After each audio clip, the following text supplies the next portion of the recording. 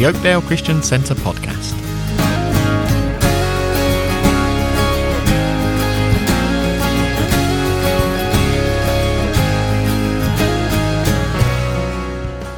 This week we continue our series on God's character. Today Dave looks into God's grace. The main reading is Romans chapter 5.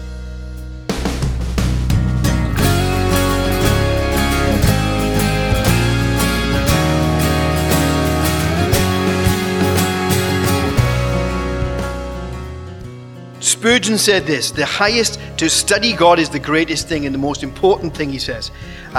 This is how he describes it. He was only 20 when he wrote this. Amazing. The highest science, the loftiest speculation, the mightiest philosophy which can ever engage the attention of a child of God is the name, the nature, the person, the work, the doings, and the existence of the great God who he calls his Father. But while this subject humbles the mind, it also expands it. He who often thinks of God will have a larger mind than the man who simply plods through this narrow globe. The most excellent study for expanding the soul is the science of Christ and of him crucified and of the knowledge of the Godhead in the glorious Trinity. Nothing will so enlarge the intellect, nothing so magnify the soul of man as a devout, earnest, continued investigation into the great subject of the deity of God. Oh, that we be humbled and expanded. Bless God. That's, you see, why we examine who God is. We realize who we are, how God is, and it brings us down. Of course, it brings us into a good position, but it expands God, how great God is. Of course, right back with Moses, he reveals himself at the bush, remember, as the eternal, self-existent one. Then down, when he comes down on Sinai, he reveals himself as the terrible one. Remember, the place is shaking, because he's awesome. And they say, no, wait. He says, stay away a minute now. He said, because you're going to come rightly. Then the act of pardoning of who the Lord is, what he's done. We read this particular passage we've been looking at the last few weeks. Exodus 34, 6 and 7. And the Lord passed before him and proclaimed, the Lord God, merciful and gracious, long-suffering and abounding in goodness and truth, giving mercy to thousands, forgiving iniquity and transgression and sin, by no means clearing the guilty, visiting the iniquity of the fathers and the children's children to the third and fourth generation. So this second statement, we've done compassion, we've done hesed, God, the compassionate, the gracious one. And of course, the Bible's very clear about grace, isn't it? It can be misunderstood. It can be missed. It's been fought over, hasn't it? With if you know anything about church history, the Catholics didn't like grace so much because grace means it's gifted from God. You haven't got to earn it. You can't pay for it, which obviously they like to sell it. And all those things. And of course, we've got to be careful that we don't receive it superficially. That we don't understand it. A man called J.I. Packer wrote a book, Knowing God, pretty good book. He said, the trouble is when we don't understand grace fully, we misuse it, we misunderstand it, and we don't receive it as we should, and we don't stand in awe of it. Thankfully, even right back in the Old Testament, we see grace being revealed. Grace in the Old Testament is pretty similar. Favor of God, the delight of God, the graciousness of God shown to us. Let's read, of course, we first found in Noah. The Bible says Noah found grace in the sight of God. What about Jacob? No, Jacob needed grace, didn't he? Because Jacob was a sneaky snake. Even ripping his brother off twice. But thankfully, the Lord has a way of dealing with us, doesn't he? He runs away, goes to his uncle, Laban. Obviously it's genetic, wasn't it, by the sound of it, because Laban was a bigger snake than him. And ripped him off. And did he say to Laban, 10 times you changed my wages? Something like 10 times. So he was a bit of and the Lord dealt with him. And now he's coming back. Because the Lord's asking him to go back. He's coming back. And he realizes, Lord, if Esau is true to his word, I'm going to be in trouble. But you know what? He understands that he's had an encounter with the grace of God. He doesn't deserve it. He hasn't earned it. It's unexpected. But let's read some verses. Well, Genesis 33, verse 5 and 11. Then Esau looked up and saw the women and children. Who are these with you, he asked. Jacob answered, they are the children God has graciously given his servant. No heavens above this. Praise you. Please accept the present that was brought to you. For God has been gracious to me, and I have all I need. And because Jacob has insisted, Esau accepted it. So he understands that he knows where he's been, doesn't he? Jacob. And now the grace of God. Sorry, I wanted verse 8 as well. I didn't write it down. Because he does not just receive grace. Now, what does he ask from Esau? Can I find grace in you? Because he knows that he doesn't deserve it from Esau. He's ripped him off. And Esau would have the right to give him a good pounding. I don't know, killing him was a bit strong, but a good pounding. But verse 8, this is his call. Esau asked, what do you mean by all these droves I met? To find favor in your eyes, my Lord, he said. To find grace in your eyes. That's his appeal. When Esther goes before King Xerxes, what does she say? Lord, can I have favor? Can I find grace in your sight? Remember, she shouldn't have been there. Only when she was invited. Oh, what a king. Power of that king, isn't it? You do as you're told. But she appealed to his grace. Why? Because the Bible calls the God of grace. This is the gospel of grace. There was a big convention many years ago of all religions, and they were trying to decide what was similar with all religions and what was different from all religions. And there was quite a bit of a kerfuffle going on. I don't know why C.S. Lewis was not there, but he was passing. I don't know what happened, but he came in and said, what's all the kerfuffle? They said, well, we're trying to find the similar. And what is the difference between all religions and between Christianity? He said, well, I tell you, that's very easy. He said, it's grace. It's grace. See, the Buddhists have got their eightfold path to wherever they want to go. Hindu doctrine is karma, isn't it? Jews have a covenant to keep. Muslims have their code of law. But the Bible tells us, without the grace of God, we are lost and doomed. Thankfully, God is the God of grace. And of course, again, as we said, all these characteristics of God are found fully in Christ. They're not just something that we can understand from the Old Testament, but when we see Jesus, we call it, again, we said, the personification. Someone who inhabits and shows all these characteristics. So if we want to understand what grace is, we see and we look at Jesus. John 1, 14 to 17. The Word became flesh and made his dwelling among us. We have seen his glory, the glory of the one and only, who came from the Father, full of grace and truth. Jesus testifies concerning him. He cries out, saying, this was he of whom I said, who comes after me has passed me, because he was before me. From the fullness of his grace we have all received one blessing after another. For the law was given to Moses, grace and truth came in Jesus Christ. Jesus, full of grace and truth. Not one without the other, thankfully. Full of grace and truth. Jesus. What about this verse? 2 Corinthians 8, verse 9. For you know the grace of our Lord Jesus Christ, that though he was rich, yet for your sake he became poor, so that you, through his poverty, might become rich. There's the grace of God. Rich became poor, so we who are poor can become rich in God. Unmerited, undeserved favor of God, act of mercy freely given to us, privilege, concession, which we did not deserve, earn. Divine generosity. Bless the Lord. Divine magnanimity. Amazing. Absolutely amazing. So Paul, again, thankfully he gives us his testimony, doesn't he, Paul? Tells us exactly what it meant to him. What it meant without it as well. 1 Timothy 1. And I thank Christ Jesus our Lord, who hath enabled me for that he counted me faithful, putting me into the ministry, who was before blasphemer and persecutor, and injurious, But I obtained mercy because I did it ignorantly in unbelief. And the grace of our Lord was exceeding abundant with faith and love which is in Christ Jesus. This is a faithful saying, and worthy of all acceptation, that Christ Jesus came into the world to save sinners, of whom I am chief.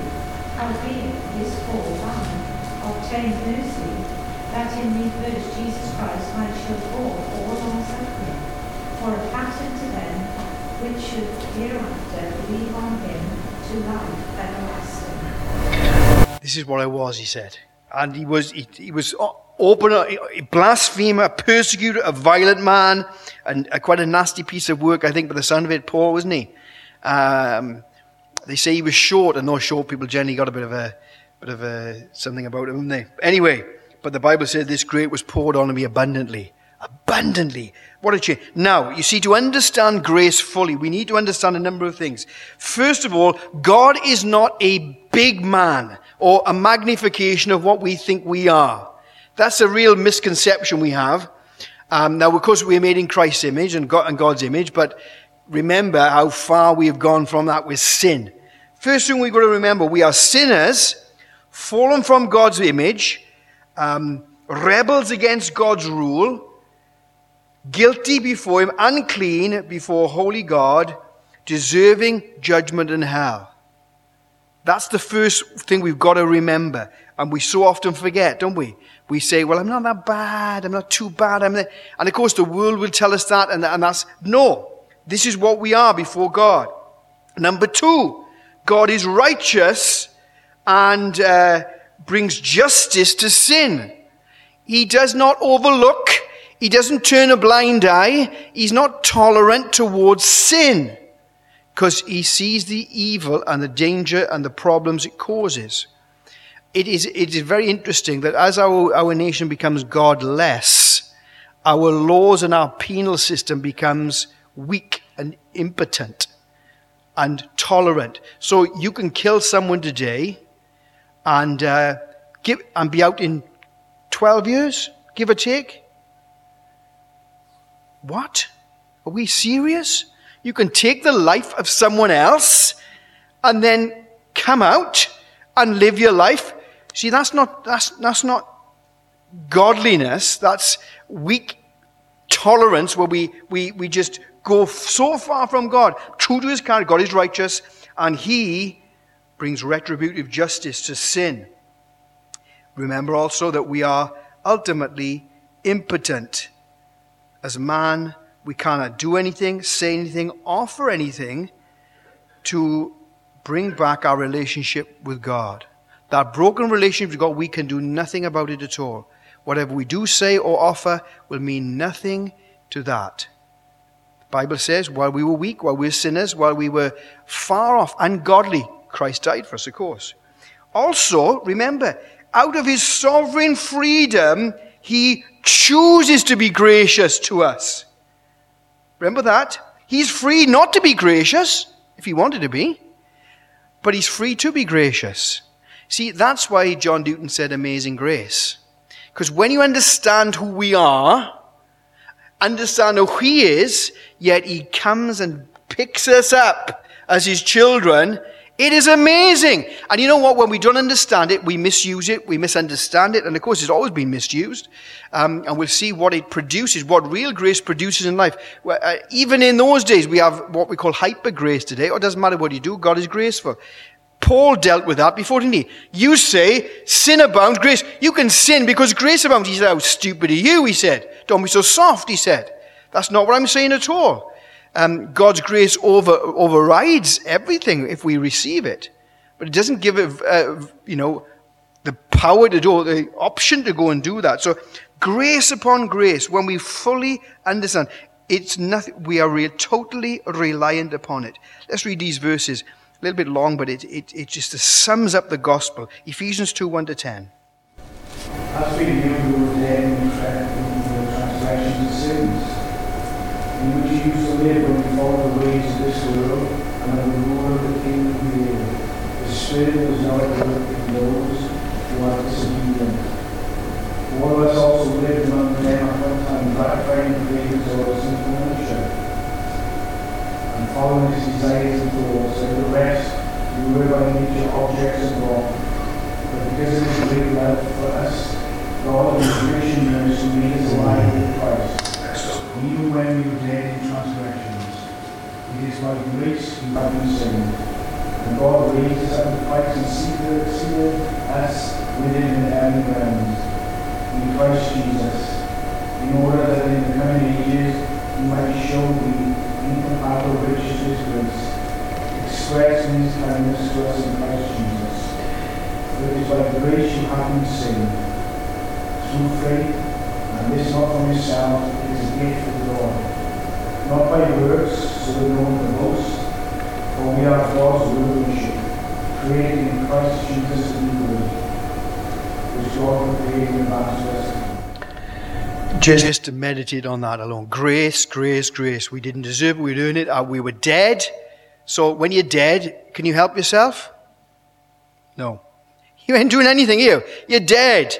And that's the power of grace. And when you understand it, and of course then it says the grace, what happens then? It when we receive it, it shows, it reflects. What does the Bible say? He will show his incomparable grace through us. Through us. And we maybe just look at that in a moment. The grace of God. Romans 3, 22, 24.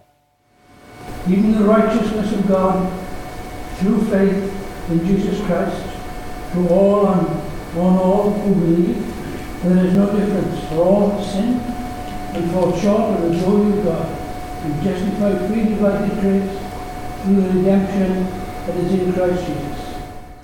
It's quite clear. All have sinned, yet all are justified freely by the grace in Christ Jesus. Amazing. Listen to these verses. I love Titus. It's very clear to Titus. Titus 3, 4-7. Titus 3, 4-7. When the kindness and love of our God and Saviour appeared, He saved us, not because of righteous things we had done, but because of His mercy.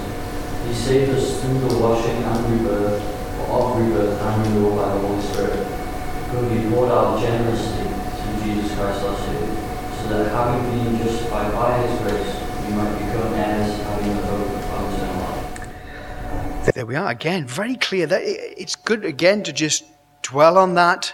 And of course, the longer we've been in church, sometimes we forget, don't we? We get complacent, understanding, because we're pretty good now. We've been in church a long time. We forget, don't we? Grace, without grace, we are lost. We are lost.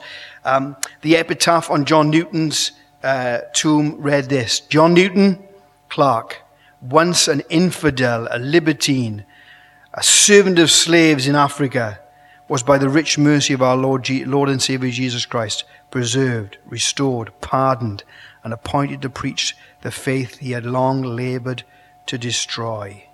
So he understood. That's why he could say amazing grace. Undeserved, unmerited, unexpected, yet given.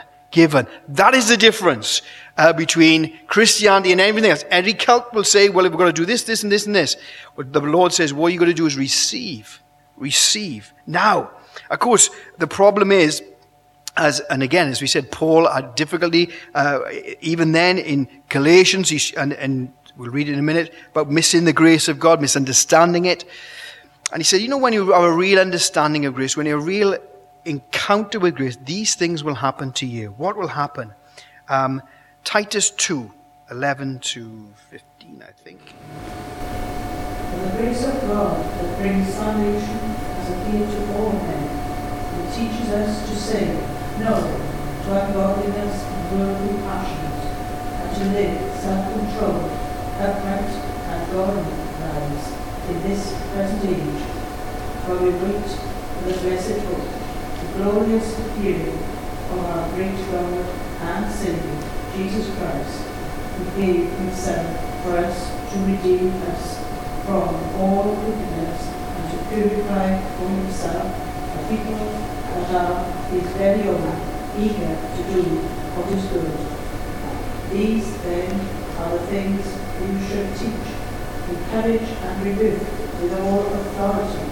Do not let anyone despise you. See, what did he say? The grace of God teaches us purity. There was a young girl, and a friend said, let's go to this particular place. And she said, I don't think she'll go there. And she said, were you frightened? You frightened of your dad? Your dad will chastise you. Your dad will hurt you. And listen to what she said.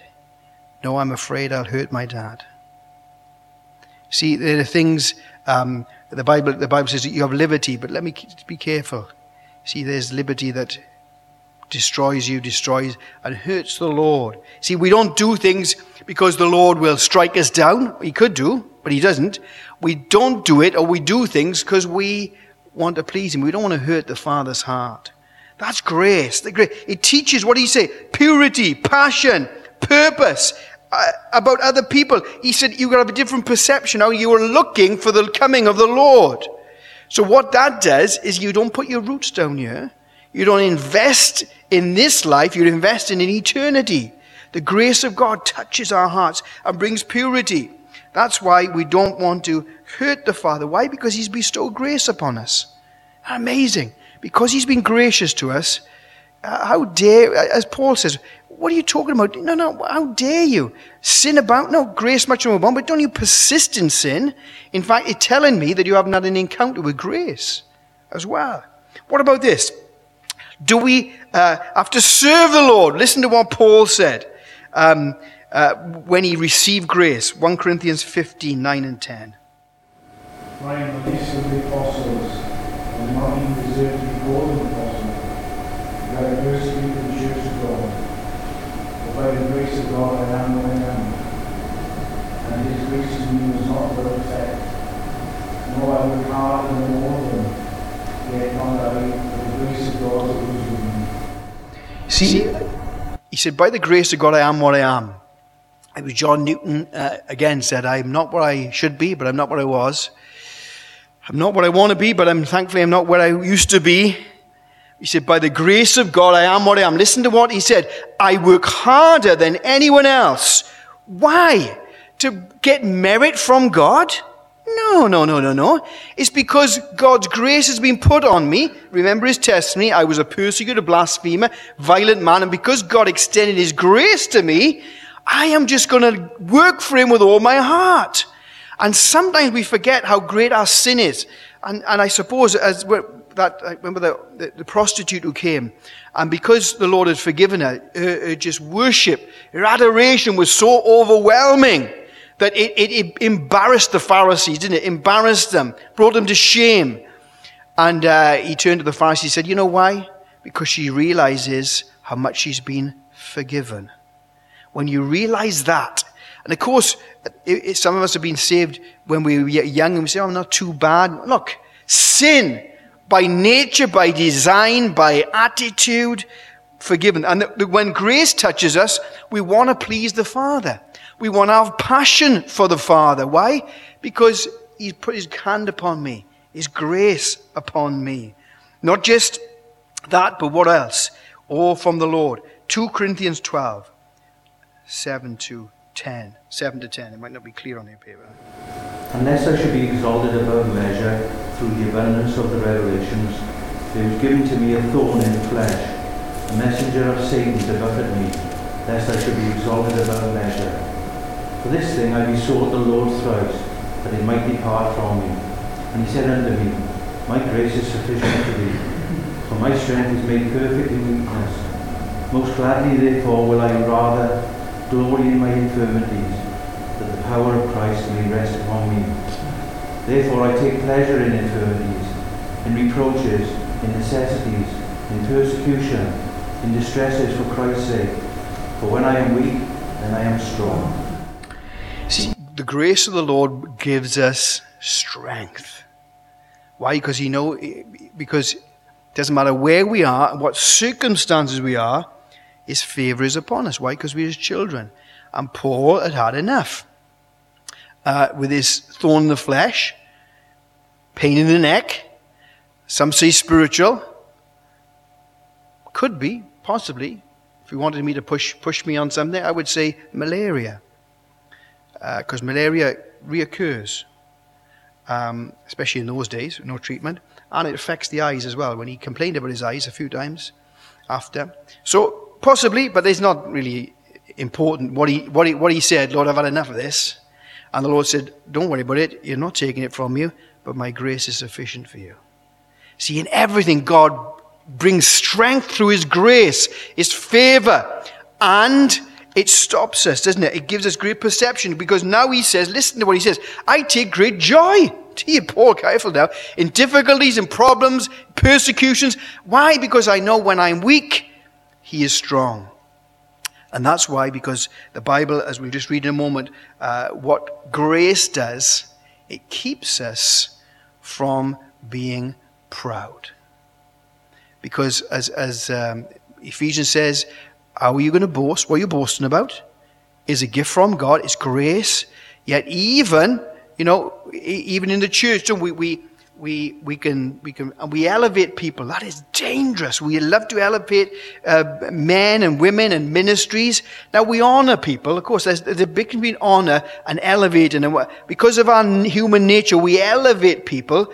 And then sadly, when they do fall, occasionally, we obviously get the people we see. There's many people, great men of God, that haven't fall. Of course, it hurts us. Of course it hurts us.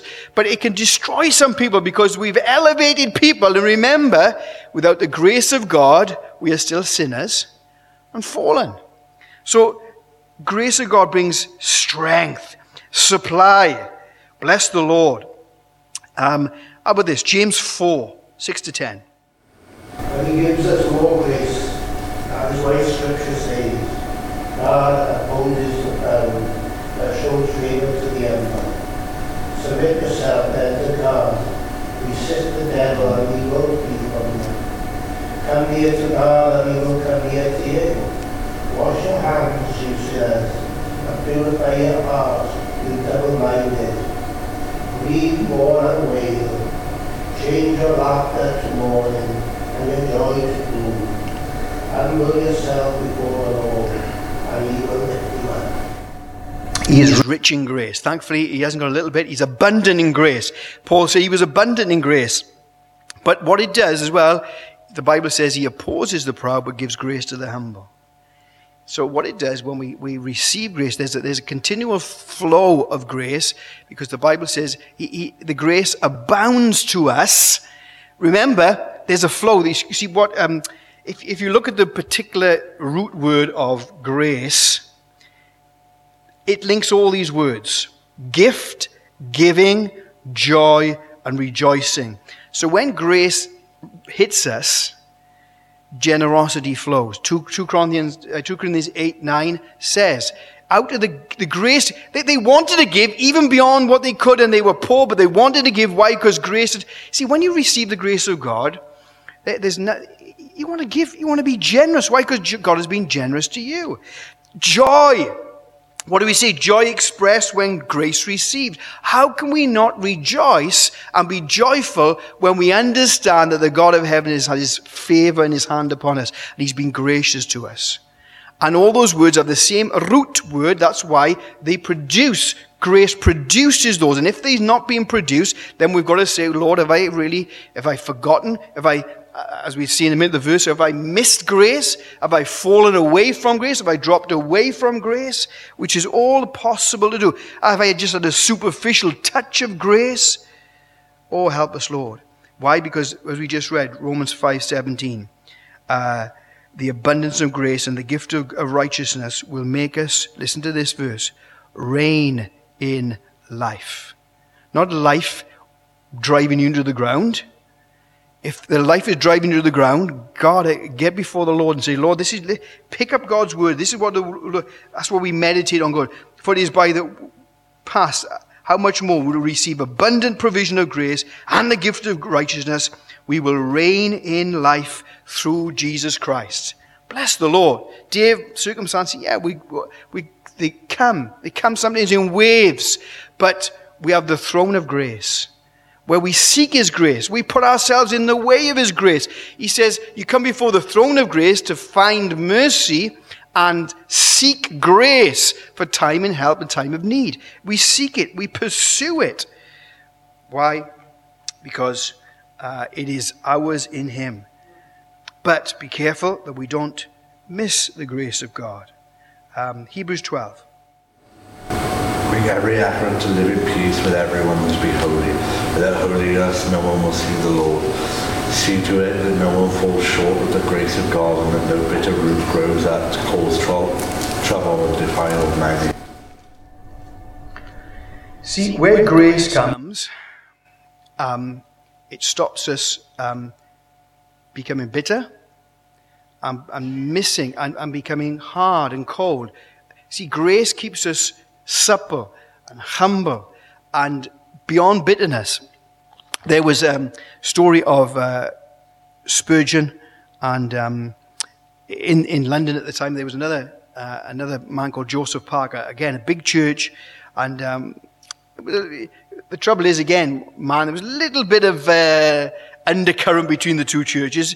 Either way, and Parker once said that, of course, Spurgeon ran an orphanage as well, and Parker commented one day that the children going into Spurgeon's orphanage were in a poor condition, which is obviously true. They were going in.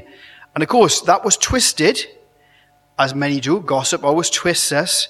And that's why you never, ever rise up when someone, oh, you hear what someone said about you? Nah, shush. Look, get it wrong. But Spurgeon didn't do that. Spurgeon was told that his orphanage was in a poor condition and he didn't look after the kids. And he was tamping. And on the Sunday, from the pulpit, dangerous place to do it, he lambasted Joseph Parker from the front of the church. How dare he say such a thing? Our orphanage is wonderful and all that. And it made the newspaper, sadly. It made the newspaper because obviously at London at the time they were big churches, influential churches, obviously, but doing orphanages and all those things. And Parker got up the next Sunday, and there were reporters in the church because they thought, he's going to have a go back now, isn't he? He's going to have a go back at Spurgeon. And he got up and said, I understand Dr. Spurgeon is not in the pulpit today. And this is the Sunday that he usually takes an offering for the orphanage, his orphanage. Let me suggest today, he said, that we take a love offering here for that orphanage. The crowd were delighted. They had to send the people around 3 times. The plates were getting filled. Bless the Lord. Amen. That's another good offering, isn't it? For us. Then on Monday morning, Joseph Parker had a knock at his door. It was Spurgeon. He said, you have practiced grace, he said, to me. You have given me not what I deserved, but you've given me what I needed. See, power of grace. When it's received, there's a flow. The Bible says you sow and reap. In the middle of that sowing, reaping, chapter 2, Corinthians 8 and 9, he says, as you sow, you will reap. And God is able to give grace abounding you more and more, so you'll be filled and full to flow in that grace. You see that as we go back to what our discipleship life is, where it's receiving, appropriation, remember? Formation, letting it take effect in life, and freely received, and donation. As soon as we stop the flow, that'll stop. Once we stop giving away, and it's all about giving in that instance, sowing and reaping, giving and giving. And the Lord said, and the God of all grace, 1 Peter 5, who called you to his eternal glory, after you have suffered a little while, will himself restore you, make you strong and firm. To him be the power forever and ever. Thankfully, the Lord is with us to strengthen us in his grace. Or his grace to give us strength. What does it do? It brings, when we really have an encounter with grace, we become more sanctified. That means becoming more like him. Less like the world, less with our flesh. There's great service. We want to serve him. Of course we want to serve him. If someone has given us that his mercy and grace like that, who else are we wanting to serve? Great strength in that. We begin to shine. We are selfless. Of course, it is the source of our pardon. It's his motive for the plan of salvation. And it's the guarantee of our protection and our provision and our preservation. Bless the Lord. Oh, that we will understand, again, grace. God is gracious. He's the God of grace. Thankfully, the Bible talks of the Trinity. Jesus, full of grace and truth. God, the God of all grace. And in Hebrews 10, you'll find the Spirit of grace. The whole Trinity wrapped in this characteristic, this attribute of unmerited, undeserved favor. We used to say, grace, remember this, you can write this one down, God's riches at Christ's expense. Is that not an acronym, is it? What's the word for it? You know what I mean. God's riches at Christ's expense. God's riches. Purchased for us, but also, receive it. Receive it. What do we need tonight? Grace upon grace, abounding in grace, giving us strength to reign in life. Oh, Dave, you don't know this, and this. No, I don't know anything. But I know the grace of God. As Paul said, my grace is sufficient for you. And it changes my perspective and my thinking. Oh, help us, Lord, we pray. Amen.